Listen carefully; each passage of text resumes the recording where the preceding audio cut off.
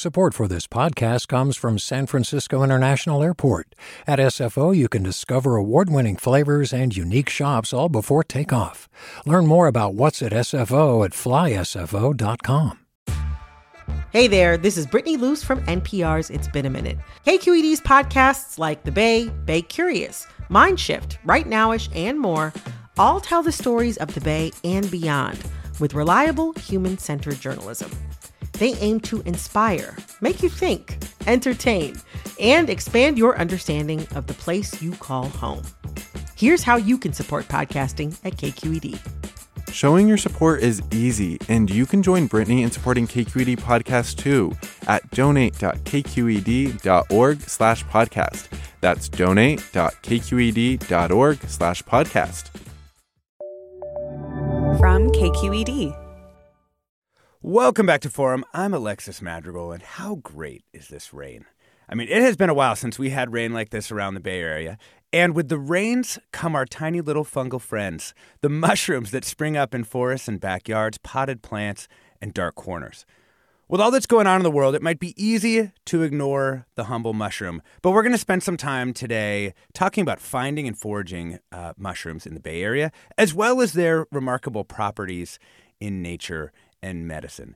Joining us today are Tony Alvarez, member of the North American Mycology Association and leader of group foraging sessions under his account, Shroomy Walkabouts. Welcome to the show, Tony. Thank you so very much for having me. We're also joined by Paul Stamets, a renowned and tireless advocate for the ingenuity and utility of fungi. Just a legend. Thank you for coming on, Paul. Oh, thank you so much. Honored to be here. Yeah. Paul, let's start with you. I mean, you've been advocating for the importance of fungi for decades now. Do you think that you've changed how people think about mushrooms and their role in the world? Well, it's not just me, I'm a prominent figure, but throughout, the millennia, there have been sort of the cognoscenti of mushroom knowledge keepers. And these very thin strands of knowledge have survived over time. What may surprise people is that we know which mushrooms are edible or poisonous from the experiences of people who ate them before us. Right. Now, that's actually not too extraordinary. That's how we know what plants are edible and what berries are edible, and et cetera. So, but now mushrooms have seemed to become the zeitgeist of our time. And it's, and I think, a time-critical moment in the evolution of the human species that we're discovering these extraordinarily powerful organisms that literally exist under every footstep that we take. Yeah. I mean, you have found and worked with, thousands and thousands of mushrooms. Can you remember back to you start out your career as a logger. Can you remember back to this is the moment when I decided that these were marvelous, creatures and organisms on Earth? I have lots of stories, but my earliest memory was when I was about 5 years old. I was pelting my twin brother, his name is North, with puffballs. As in Ohio in the summertime, the puffballs would emerge, and I was pelting them. When they're mature, they kind of explode with this brown cloud of spores. And I remember my mother coming out saying, "Don't throw puffballs at your twin brother. The spores will make him blind." And she went back in the house, and I then upped my game, so to speak, throwing more puffballs at my twin brother. That actually is not true. Those spores won't make you blind, but that's my earliest memory. And, I don't like kick and pickers. I'll tell you right now, I'm very much offended by adults that do that, but I'm not too offended by children. Children are constantly playing, and to get them in contact with nature through mushrooms, the mushroom portal, so to speak, I think this has been a very valuable way of getting a new generation of biologists inspired about nature and protecting the ecosystem. Mm-hmm.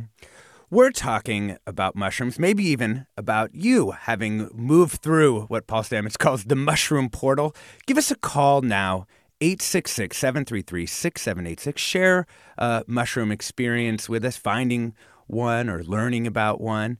Or if you've got questions for Paul Stamets, number's 866-733-6786. You can get in touch on Twitter, Facebook, Instagram, or KQED Forum, or you can email your questions to forum@kqed.org. Tony Alvarez, you do a lot of your work here in the Bay Area, and my assumption really is that the rain has made this an absolutely banner year for mushrooms, but we're also getting the rain earlier than we normally do. So I don't know what's going on out there in the mushroom world. Wow. So the rain has really set off the bloom, honestly, like I've never seen before in other years. I don't know if it's because of the fires, the cleaning of a lot of the forest floors of debris. I'm not exactly sure what's causing it, but the blooms have been astounding. So yeah. I mean, it's been incredible. I can say so much more, but there's so many words. Keep going. Is it true all across the region? Is it the same kind of mushrooms that we normally see, or different ones? You know, it's I'm actually seeing some mushrooms that I've never seen in the Bay Area. I've only seen them up north, Northern California, Eureka, even the Humboldt area. And I'm just seeing them in abundance. I mean, in an overabundance. So it's been really, really beautiful to see these things at work and all playing their part in this beautiful ecosystem. Yeah. Tony, how did you go through the mushroom portal? Like, how did you end up being someone who's part of the North American Mycology Association? Well, when I was a lot younger, I've always spent time in nature. I spent a lot of time alone when I was very young. So I kind of was left to my own devices, picking up rocks, turning over rocks, finding little mushrooms and whatnot. The mushroom connection really hit when I was in my teen years, and I was gifted some magic mushrooms. And that is how I went through my portal. And the connection with the mushrooms was so strong from that moment on. But, life continues, and we kind of move away from our passions. I was very passionate about it when I was young, and kind of lost touch with it. And then I took a foraging course about, 7-8 years ago, and it just brought me back to that child, my inner child. And I really was just overwhelmed with joy, overwhelmed with love for these beautiful creatures that give us so much and do so much for us. And all we do is show up, and they give us so much. It's incredible. So over the past 7 years, it's been full bore. That's cool. Let's bring in Alicia from Oakland into our conversation. Welcome, Alicia. Hi, thanks. Thanks for joining us. So I'm thrilled. Paul, I have a question for you. I have a junior in high school who watched Fantastic Fungi and has always liked mushrooms and now is determined to become a mycologist, and wanted to know if you had any suggestions or advice for them. I thank you for that question. And I feel the field of mycology, I know of no other biological science that has so much potential for good. And by the way, Tony, thank you for sharing that story. That's really important that you did that. I would recommend that you join a mycological society. Tony is a part, as I am, of the North American Mycological Association. The website's namyco.org, namyco.org. That's the national U.S., Mexico, and Canadian association that is sort of a conglomerate of all the mycological societies. But you've got 4 or 5 really good mycological societies in the Bay Area. So I would encourage her to join a mycological society. What's cool about mushrooms, it crosses cultures and continents. We benefit from the ethnical knowledge of people from different regions of the world who come here with their knowledge of mushrooms. And so it's a great groups to be involved in. There's the Mycological Society of San Francisco. There's the Bay Area Mycological Association. Up north, there's the Sonoma Mycological Association, the Mendocino Coast Mushroom Club. And then KQED goes all the way down to Santa Cruz, and there's a Santa Cruz Mycological Society. So there's many mycological societies that you can become a part of. And, we oftentimes say it's like an adult Easter egg hunt. But children are closer to the ground, and they're rewarded with your attention. You cannot be poisoned by a mushroom by touching it.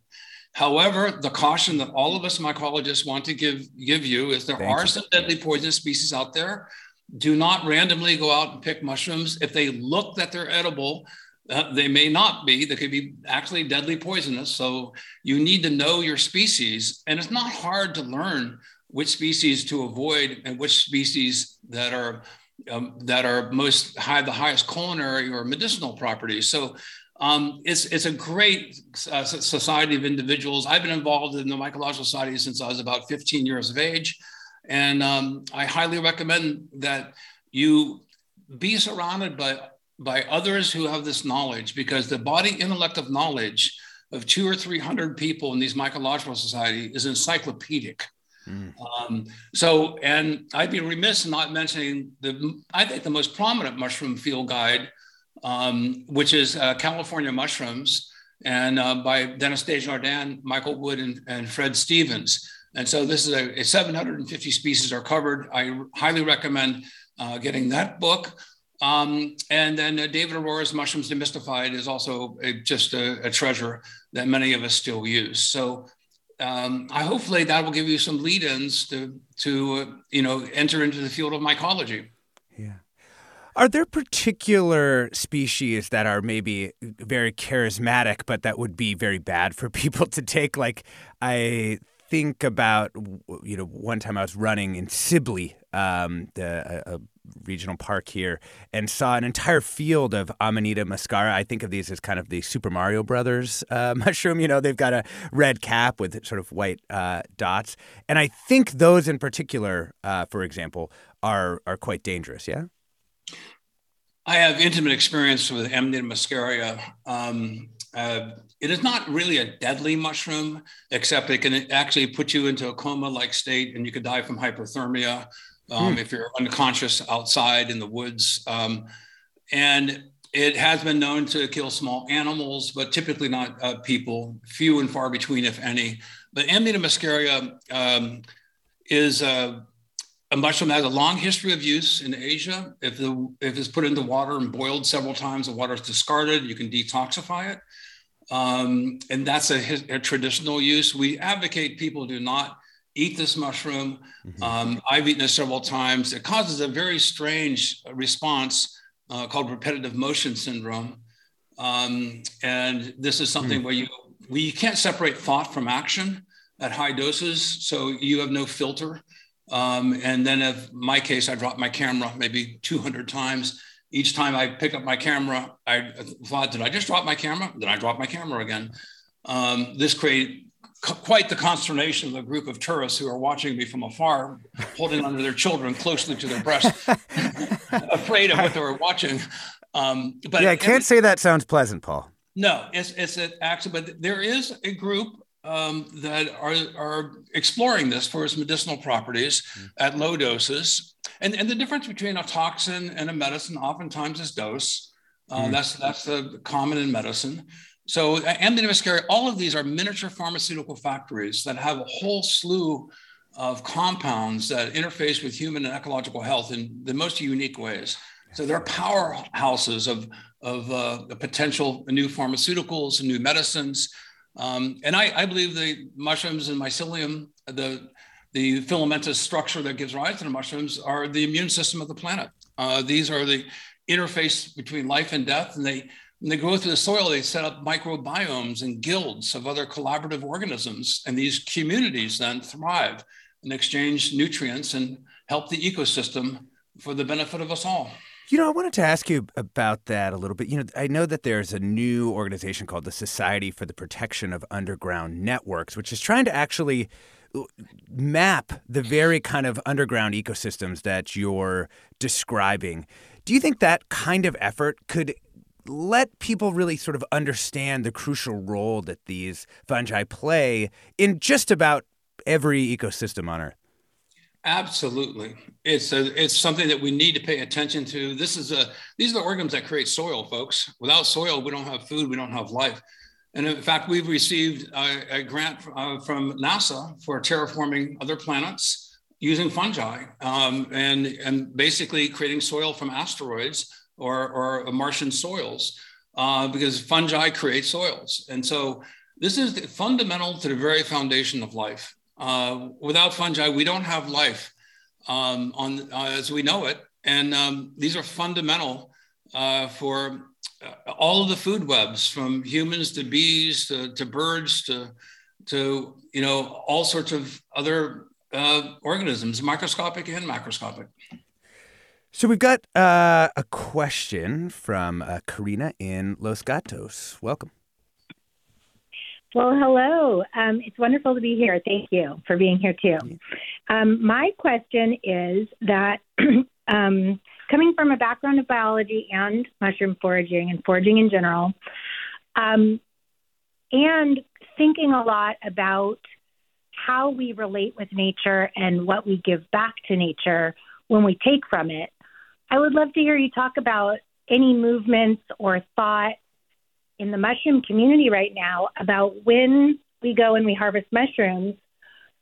Are we supposed to leave a trace? Do we let people know we've harvested 10%? Do we let people know we've harvested 50%? Because then when the next person comes around, how do we ensure that we haven't harvested 100% of the mushrooms as this foraging gains popularity? What a great question. Paul? That's a fantastic question. And I don't have a good answer for you because I very much believe that you should leave no trace. It's very disturbing, frankly, to go into a forest and find a whole bunch of, picked mushrooms or discarded mushrooms. Somebody was there before you. It kind of erodes from the spiritual experience of being in nature and discovering the wonders of nature, first, with their family, et cetera. So I believe in leave no trace. The adage amongst many of us who are conservation oriented is not to pick more than 10% of the mushrooms. And with the chanterelles, we know they come up in twins oftentimes. So we cut one of them rather than pull them, because when you pull them, you can abort one of the twins. So it's it's a great question with not a clear answer. But yeah, conservation is really important. Unfortunately, some of these mushrooms are viewed as dollar bills on the ground by commercial harvesters. They want to pick up all the dollar bills, all the mushrooms. Those of us who are collecting just for our family and friends, we may get 2 or 3, 4 pounds of chanterelles, but we're not getting 100 pounds. That being said, subsistence foraging of mushrooms is a long-held tradition in indigenous cultures all around the world. David Aurora studied this extensively, and it's really debatable still to this day, the impact of harvesting. When you pick a mushroom, folks, and you carry it, it's like fairy dust. You leave spore trails. And so as you carry the mushroom, miles, you're creating spore trails that extend the habitat of those mushrooms. So you can make the argument that harvesting mushrooms actually spreads their spores. Mm-hmm. And you can make the counter argument. If you harvest all the adults, there's less spores there to spread. So the jury is out. Yeah. On this subject. You mentioned cutting one of the chanterelles. A listener asked how to pick without damaging the roots, before we go to the break here. If cutting is generally considered to be a good strategy, or if normally they'd just be picked in whole. Well, cutting for culinary purposes generally is thought to be better. However, for identification purposes, you need the base of the stem. With many species. So if you're collecting for taxonomy and for science and for mushroom clubs, we want to see the entire mushroom. If you're collecting for the table, then I would say the majority of mycologists now are deferring to trimming the mushrooms very close to the ground and then leaving them there, because you pull the mushroom out, you create a divot. And it's questionable whether that divot, that hole penetrating into the mycelium could be a vector of parasites. So again, the jury's not out, folks. And what I just said was a fairly controversial statement. There'll be many foragers that will disagree with me. We're talking about the huge mushroom blooms around the Bay Area and the importance of fungi in our ecosystems. We're trying to get Tony Alvarez, member of the North American Mycology Association, back on the line. And we are joined by Paul Stamets, a renowned and tireless advocate for fungi. You can give us a call with your questions, 866-733-6786, 866-733-6786. Twitter, Facebook, Instagram, we're KQED Forum. We'll be right back after a short break.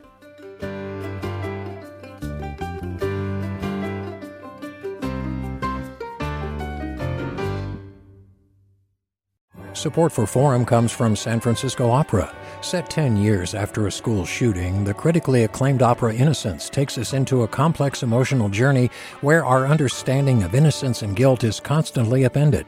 Kaya Sariaho's ethereal score collapses the past into the present as a community of survivors grapple with how to move forward. Don't miss the highly anticipated American premiere of Innocence, June 1st through 21st. Learn more at sfopera.com. Welcome back to Forum. I'm Alexis Madrigal. We're talking about mushrooms. They are blooming all over the Bay right now. We're talking about the importance of the fungi in our ecosystems with Paul Stamets, who you may know from documentaries, TED Talks, as a mycologist really dedicated to mushrooms, and Tony Alvarez, who is the leader of a group, foraging group under his account, Shroomy Walkabouts. Got some comments coming in from listeners. Gordon writes, I am a Bay Area mycologist based in Napa. I love the coast this time of year for the winter trio, and I'm excited for the internal valley oak chaparral habitat to come alive. And Tony Alvarez, can you tell us about what people might find if they go out to the coast right now? So if you're heading to the coast, can you guys hear me okay? Yeah, go ahead. Okay, fantastic. So going out to the coast, you're going to find lots of chanterelles, lots of oyster mushrooms, as they need a lot of moisture. There's lots of deciduous trees in these areas. So there's a trove of so many goodies, candy caps. I mean, you name it. There's so many. I could go through a huge list, but it's definitely blooming like no other year I've seen. Let's bring in Claire from Sacramento. Actually, wait, one more thing. What's the winter trio that the listener was writing about? Is that chanterelles, oyster? Chanterelles, oysters, and I think porcinis, boletes. I think that's what they're talking about, the winter trio. That's neat. Okay, Paul, cool. You got anything? Paul, are you familiar with that phrase? No, I'm not. Okay, I defer to Tony on his expertise. Cool. I've never actually heard the winter trio, but I'll go with that. Yeah. Let's bring in Claire from Sacramento. Hi, yeah, I'm work in wildfire, and I'm really curious about the relationship between fire and the mycorrhizal network in the soil, and what the different effects are of a really high severity wildfire coming through versus maybe some good intentional fire on the ground, and whether mushrooms and the network below the soil need fire, or how they interact with that, especially as fire in California has been changing so quickly for us. Great point. Paul Stamets? I would defer to Dennis Desjardins. He actually has studied this specifically. He's a professor at San Francisco State. Fire is a natural part of the ecosystem, the evolution of ecosystems. What is not natural is human habitation.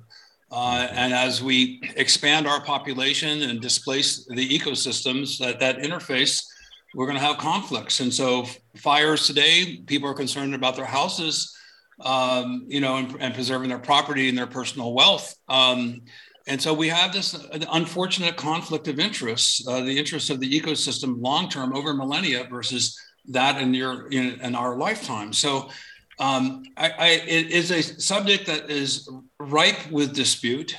There's facts going in both directions, but forest fires in general in forests are known to be beneficial over the long term.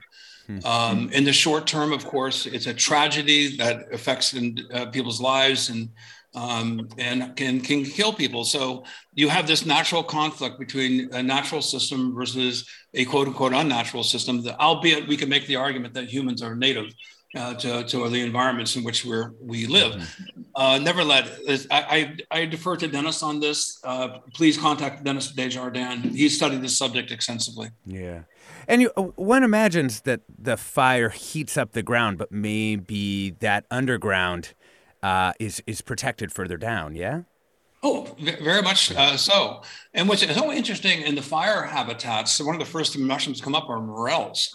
And morels seem to be everywhere in the forest, but they only produce mushrooms, typically the fire burn morels, only after a fire. and they're very fragrant. So they attract animals that come in, and deer, squirrels, and because they're fragrant, because these other animals eat the mushrooms, then they're attracted into these ecologically devastated ecosystems. They consume the mushroom, they drop pellets, they drop seeds, et cetera. So these are the harbingers of ecological recovery. I think the morels are the first appearance of an edible food for wild animals. Thus, they bring the wild animals in, they bring in seeds, and it leads to ecological recovery. Let's bring in Steve from San Francisco. Yeah, hi guys. Happy New Year, and I hope all is well. I got a question. I get the feeling I know the answer to it, but I got to ask it anyway. An older friend of mine from France is telling me that there's a service in France that the pharmacist will provide that if you bring in some wild mushrooms, she will pull out. Tell you if you can eat them. Wow, right. That's gotta love France, Which one you can eat. Is there any such a thing here in the United States? I get the feeling no. Yeah. Tony Alvarez, do you know for the Bay Area? I don't believe so. I've never even heard of that. Yeah. It's kind of pick at your own risk. It's eat at your own risk. I always tell people if you're not 100%, don't do it. Leave it alone, and only take what you need. Because it can be real treacherous. There's a few deadly ones out there that have duped people, and there's also cultural differences with regard to I have some friends here that are from there's lots of Russians here in the Bay Area, and I was speaking with a fellow mycologist recently. She was out at Salt Point and watched an entire family picking death caps. And she told them, you don't want to eat those. Those are death caps. And they just kind of nodded her off. And she's like, no. Don't eat those. So, there's I think it takes a tribe to raise a child, as they say. So we all need to pitch in. If you see something, you know about it, tell people, don't let them take it home so they can feed it to their family. But there's no kind of service like that would do around that. here. Paul Stamets, we also have a listener comment. Lorinda asks, our grandchildren are very interested in exploring the many mushrooms growing in our habitat-type yard. Their moms don't want them touching mushrooms because they're afraid the mushrooms can hurt them. You kind of mentioned this earlier, but I wanted you to address her question, which is, do they need to wear gloves or wash their hands afterwards, or how should they think about handling these mushrooms? No, there's in North America, there's virtually no danger from touching a mushroom. And in fact, my daughter, when she was 5 years old, she would sometimes pick Galerana marginata, which is a deadly poisonous mushroom. And I was, oh my gosh, Ladina, that's one of those deadly poisonous mushrooms in the world. But I always told my kids, you always must cook mushrooms, and only daddy and mommy cook the mushrooms. And so that actually, they never thought about eating mushrooms raw because they knew they had to be cooked. I would encourage, children are natural contrarians. They're going to rebel against the parents. So I think don't make mushrooms, this threat that they could, enjoy the fact that the children discover something that's so powerful, that shared excitement, even if something that ostensibly could be dangerous if ingested, they're not dangerous at all just by collecting them and touching them. Yeah. We're talking about the huge mushroom season that's occurring here in the Bay Area with Paul Stamets, mycologist and renowned advocate for fungi, as well as Tony Alvarez, member of the North American Mycology Association and leader of group foraging sessions. You can find his account, Shroomy Walkabouts. Wanted to add Janet from Sebastopol into the conversation. Welcome. Hi, thank you. Can you hear me? Yeah, sure can. Thanks for joining us. Great. Paul Stamets, I'm a huge fan. I studied mycology at San Francisco State under Harry Tiers. You might know him. My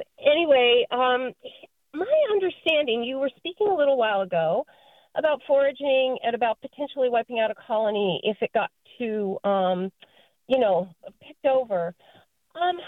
My understanding is that when a mushroom sprouts, it deposits its spores. I can understand and does it immediately. So therefore, keeping those mushrooms alive in that spot. I can understand if they're being dug out and they haven't yet popped, but am I incorrect in that information? Well, that's a really good question. Mushrooms, as they mature, sporulation increases. So when they're really, really young, they're not producing hardly any spores. When they're mid-adolescent to adolescent shaped, they're producing a maximum number of spores, and then when they're fully mature, they don't. But more interestingly to me is they become a food resource for many other organisms in the ecosystem. So rotting mushrooms provide an ecological benefit in feeding the food chains of bacteria and other fungi. And so we should not have this utilitarian viewpoint, I think, of just looking at the purpose and value of mushrooms just for human consumption. They're providing a very critical role in the ecosystem. And I mentioned the microbiomes, and this is an area I'm fascinated with the mycelium becoming superhighways for bacteria, sending bacteria long distances, which these motile bacteria can barely, cross a few centimeters and over a great time period. With the mycelium, they can use them as superhighways. And so as these mushrooms rot with other fungi, you are setting up these bacterial communities and the microbiomes that can be so beneficial to the ecosystem.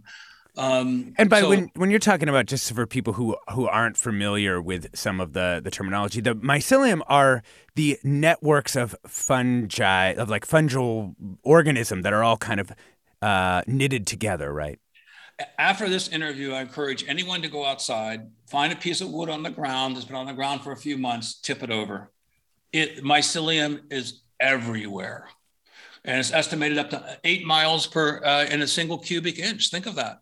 These filamentous cells are so thin, but so pervasive that they're all around us. And so they're not invisible. You can't see them on top of the ground typically, but they're just below the surface. There's mycelium everywhere. Wow, that's so fast. I mean, and this has been, for people who want to check out sort of your broader arguments, they could check out your book, Mycelium Running. There's other resources for people who want to continue to follow up on a lot of the research that you have both done and inspired into this realm. Wanted to bring in Jacob from Marin. Welcome. Hi, thanks. My dad was a firm believer in sort of like interconnectedness of life, and recently we buried him in a green burial site out here, and part of that was, me thinking of, what I had read from you on mycelium and the sort of being that interconnected web underground. And recently, after the rains, I saw that there was some mushroom sprouting, and I was just curious what your thoughts on green burial are and their ability to break down, matter, all matter, humans too, and if you want to, get into the afterlife too, and that sort of interweb of connectedness. Thanks. Yeah, Paul, wow. That's such a fascinating question. And if I may, have you thought about that for yourself whenever that time comes, hopefully very far into the future? Yeah, I want to be entombed in mycelium. Face it, folks, we have to embrace decomposition. We're all going to get there, and from which we came as well. So I have a phrase I use a lot, let it rot. We have this sort of this Elizabethan, if I could blame Elizabeth, Queen Elizabeth, the view of nature, making it all clean and the yards spick and span, et cetera.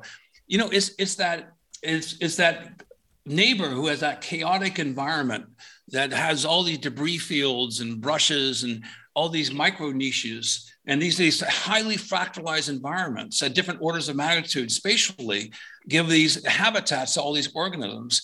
And so the concept here is, we all will decompose into soil.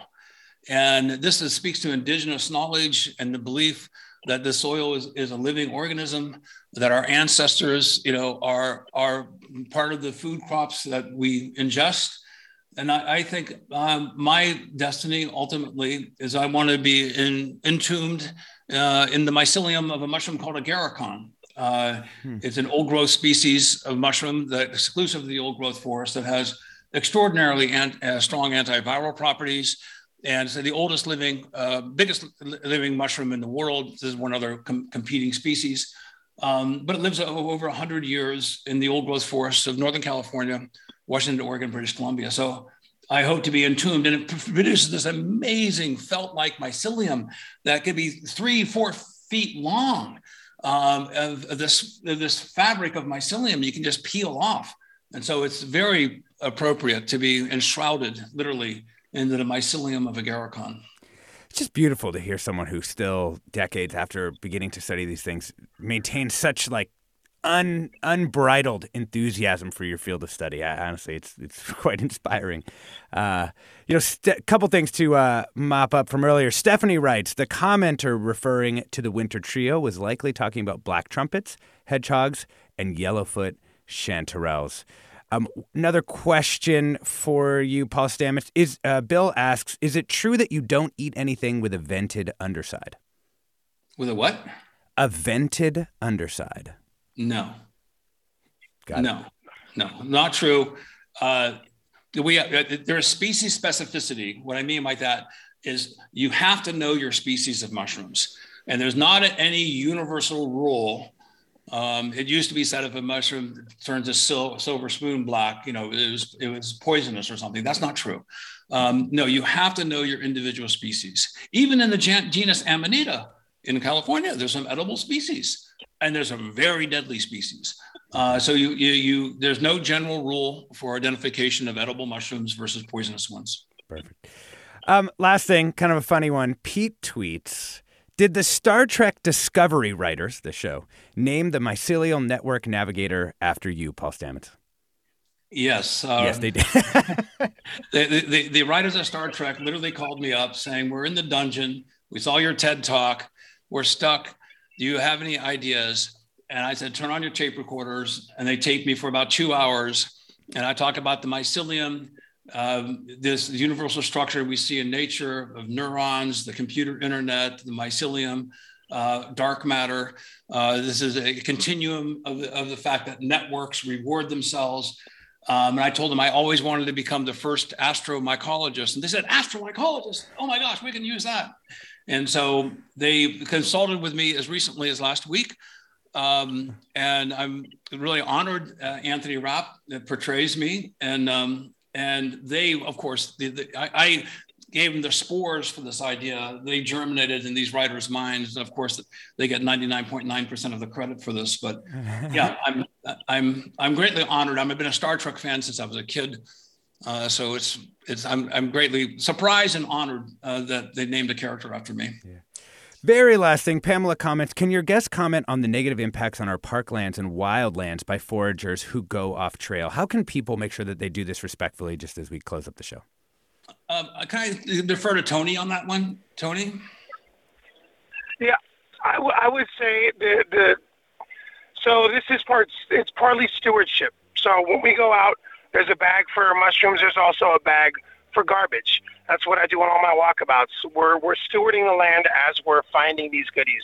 So all of us should do our part and clean up, make sure that we leave minimal to no traces that we were ever there, and love the earth like it loves us. That's the only way I can put it. Thank you. We have been talking about mushrooms here in the Bay and their importance in our bodies and ecosystems with Tony Alvarez, member of the North American Mycology Association. You can find his account, Shroomy Walkabouts, and Paul Stamets. You can find his talks and books like Mycelium Running. I'm Alexis Madrigal. Stay tuned for another hour of Forum Ahead with guest host Scott Schaefer.